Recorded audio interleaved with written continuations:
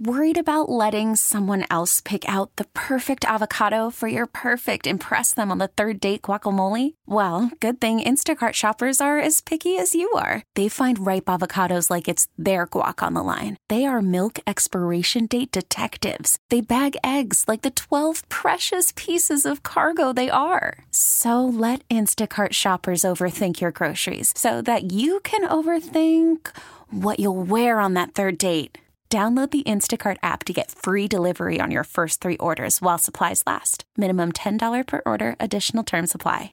You're listening to Eye on the Community. I'm Vicki Pepper. For years, Sharla McCoy has been connecting country music's biggest and brightest stars with radio personalities, scheduling interviews and producing radio specials, working behind the scenes to create radio magic. But as we celebrate Halloween today, Sharla is stepping into the spotlight herself to discuss something truly scary: breast cancer. Last year, she went in for her yearly checkup and walked out with a different deck of cards. She's on the line to tell us her story. Thank you for joining me, Sharla. Thank you, Vicki. Sharla, it seems like cancer came for your family all at the same time. Tell us what was happening in your life in early 2020. Well, early in our life and everyone else's life, everybody was experiencing the COVID-19 quarantine shutdown. So it was shortly right before that shutdown on January 25th, I sat down on a jet, just buckled up my seatbelt, daughter beside me, when my cell phone rang, and it was my handsome, strong cowboy of a husband telling me that there was something wrong. He needed to go to the ER. I told him I would be there in 3 hours. He was diagnosed with APL leukemia and hospitalized at Sarah Cannon Cancer Hospital in Nashville in isolation. It was 2 weeks after he was diagnosed that I was sitting beside his hospital bed when I realized that my OBGYN office was actually catty corner and across the street from the hospital window I was looking out of. And a light bulb went off in my mind that they had canceled my mammogram a few months ago. Their machines were down. So I called them and asked them if I could please reschedule very quickly and get that taken care of. Just your annual checkup, self-care. You know, we're taught to do that. It was at that mammogram on February 7th that it was detected that I had breast cancer. It was a few weeks later that my diagnosis for DCIS breast cancer was confirmed and stage 3. So both my husband and I were enduring cancer and walking together.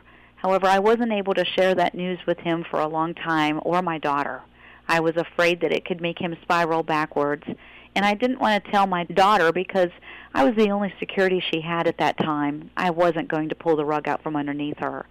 But then the time came when Shane was allowed to come home, and it was the day before I started chemo. And I just bumped his arm, and I just said, you know, we do everything else together. We might as well share cancer together. And he said, what are you talking about? And I said, I have a little problem going on. And he just hugged me, and I told him we were going to get through this, and we did. I functioned with Jesus and adrenaline during that time, but our date days consisted of holding hands, driving to Nashville, going to chemo together. He would go to 4th floor, I would go to the 1st floor. We would meet afterwards and eat a brown bag lunch that I packed before we drove home to do it all again the next day. It was crazy times. You really put together a treatment team that you trusted. Tell us the importance of that. I am a huge advocate for taking control of your health. I interviewed, after researching heavily, breast cancer surgeons, oncologists, plastic surgeons, and nurse navigators. I built a strategy board for myself. It was my personal attack plan. And I interviewed these doctors, and I was able to handpick my team that agreed to hold hands with me and run the race with me. And I totally support people and encourage them to do that. Find your doctors. Please, don't be like sheep and just be led. Find your doctors. Of course, today wraps up Breast Cancer Awareness Month, but it's something we should be mindful of year-round. What message are you hoping to share today? Totally want to share this, Vicki. It's so important. Although mammograms are one of the best early detection tools we have, it doesn't always find breast cancer early at any early stage, as in my case, there were no signs. But let me tell you about thermography. Thermography is a test that a lot of people do not know exists. It's infrared heat emission that they can do at any time or at any age of a person.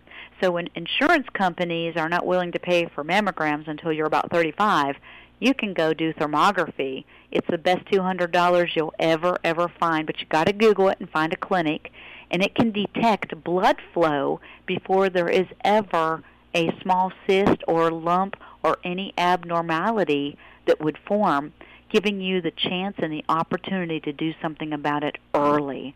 In my case, the monster that lived inside of me was 13 millimeters. That's 5 inches. My mammograms missed that until 2020. What would you say to someone newly diagnosed with breast cancer? I would tell them to be strong. I would tell them there's a lot of love out there. Find and make sure you have a nurse navigator around you, and know that there are a lot of people out there that are pulling for you, and get yourself involved in a great support breast cancer group. It's one of the best things you can do. I've been speaking with breast cancer survivor Sharla McCoy. Thank you so much for talking with us today. Thank you for getting this message out, and congratulations on being in remission. Vicki, thank you so much, and you have a wonderful day.